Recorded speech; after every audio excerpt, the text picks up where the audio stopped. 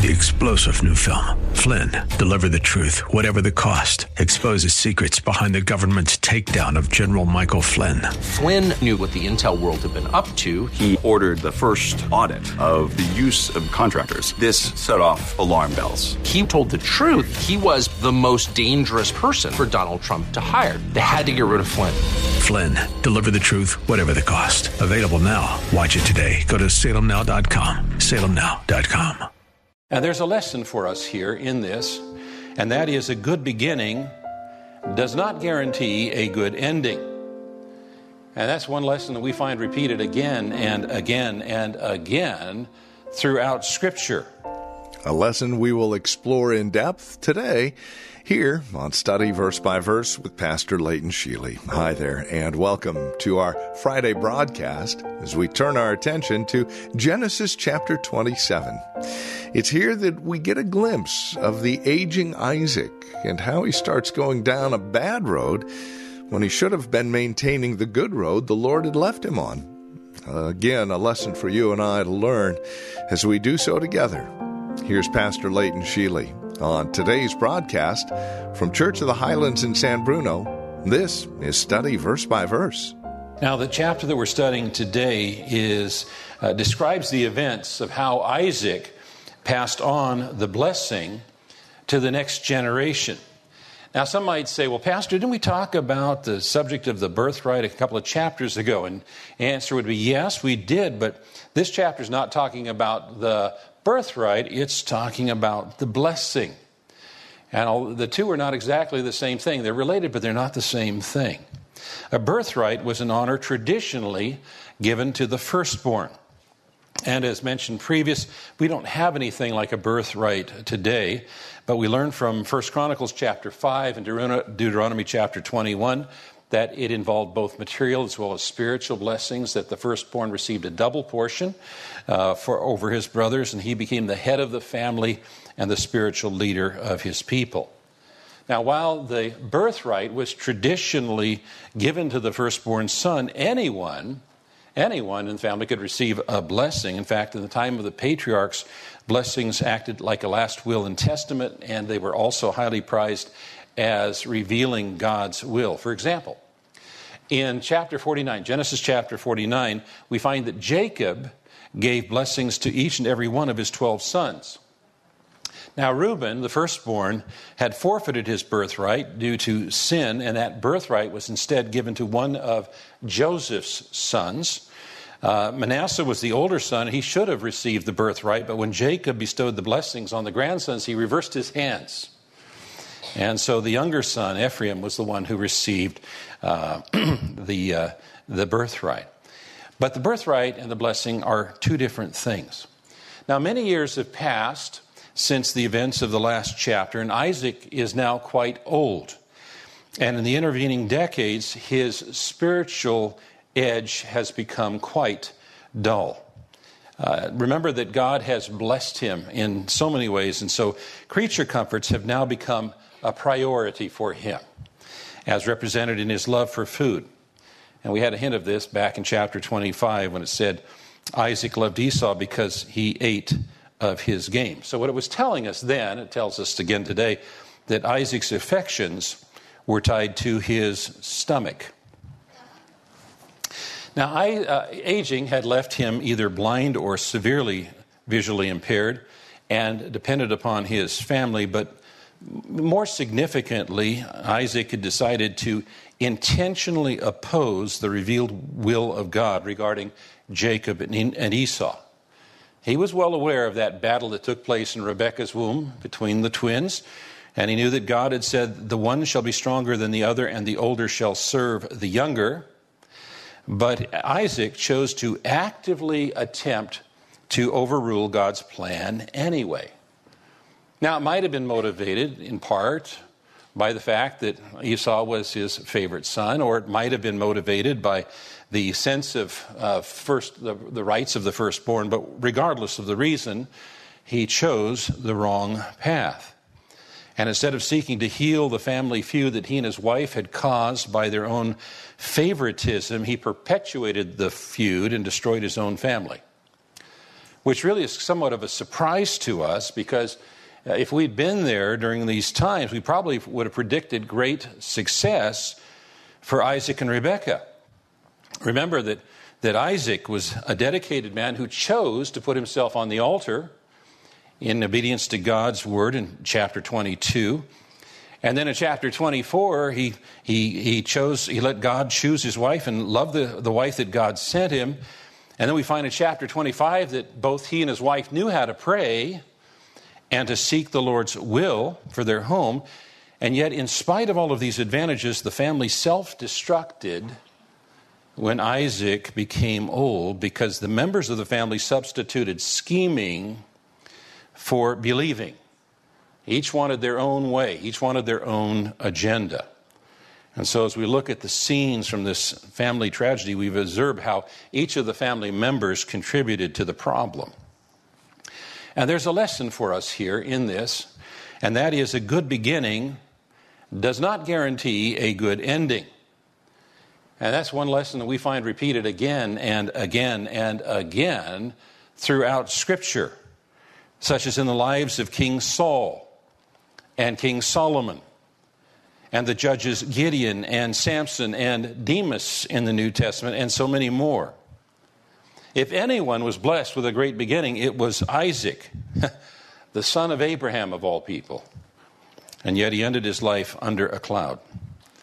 Now let's consider briefly some of the failures that we see revealed in this chapter. For one thing, Isaac prioritized his own agenda above and before the Lord's. He put his own desires first. You know, when his father was preparing for death, his concern was to find a bride for his son and make sure that the covenant promise was provisioned. 1,000 years later, King David, when he knew he was coming to the end of his life, made arrangements for the building of the great temple in Jerusalem.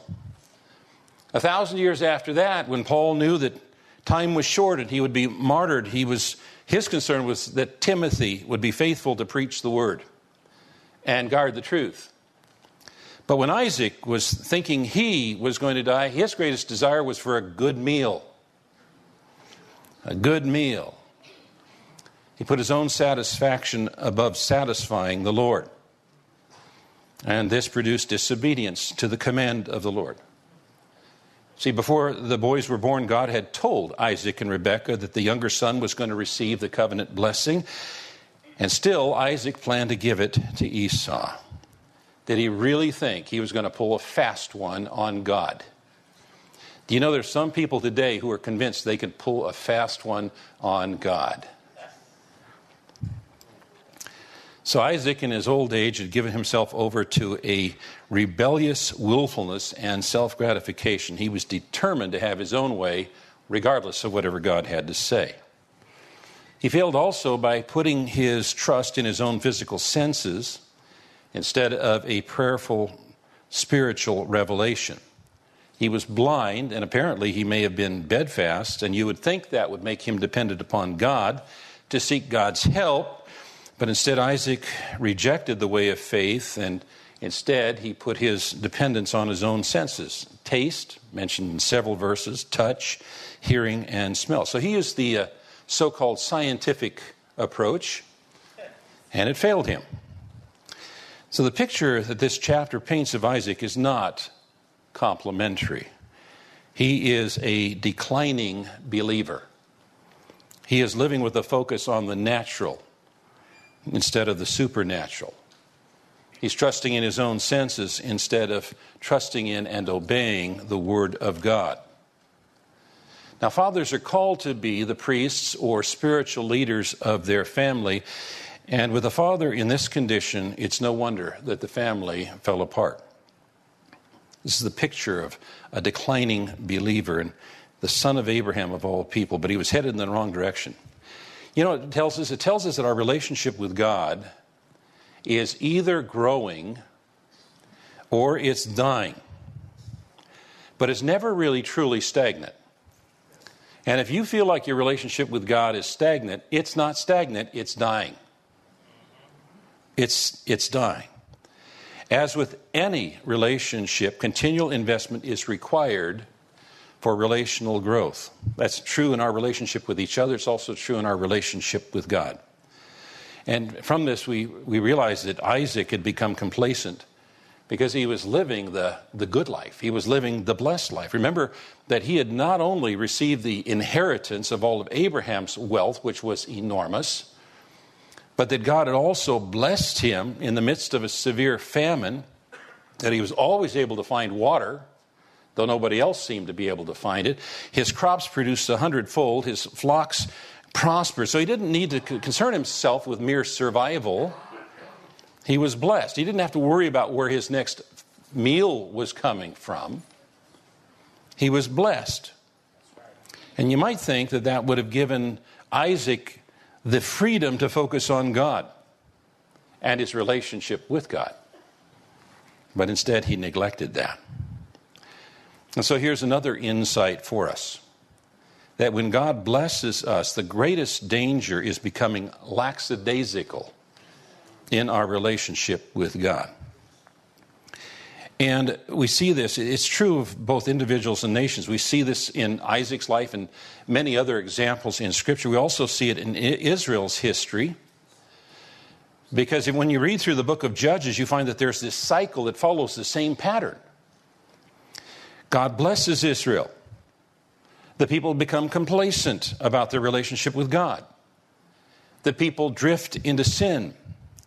God allows judgment. The people cry out to God and repent of their sin. God blesses the people. And the cycle happens again and again and again. This happens many times in the book of Judges. And we see this also, this cycle in America's history. Because America is one of only two nations in the history of the world that God established. There's Israel and there's America, United States of America. And because our nation was founded upon Christian faith and principles, God has blessed America with exceptional peace and prosperity. And in the midst of that, America has become complacent in their relationship with God. And America has drifted away from God and into sin. And many are convinced that God is sending judgment on America. We need to repent. We need to get serious about our relationship with God. And this needs to happen sooner rather than later. A solemn warning to close out our week's worth of studies here on Study Verse by Verse with Pastor Leighton Sheely. We do pray that our time together today has brought you closer to Christ. If you have questions, comments about our broadcast, as always, we're eager and ready to field them at our website, highlands.us. Highlands.us. Directions to the church, where we meet, and what time. Again, available on our website, highlands.us. Have a great weekend in Christ. We'll see you back here Monday for another broadcast of Study Verse by Verse with Pastor Leighton Sheely.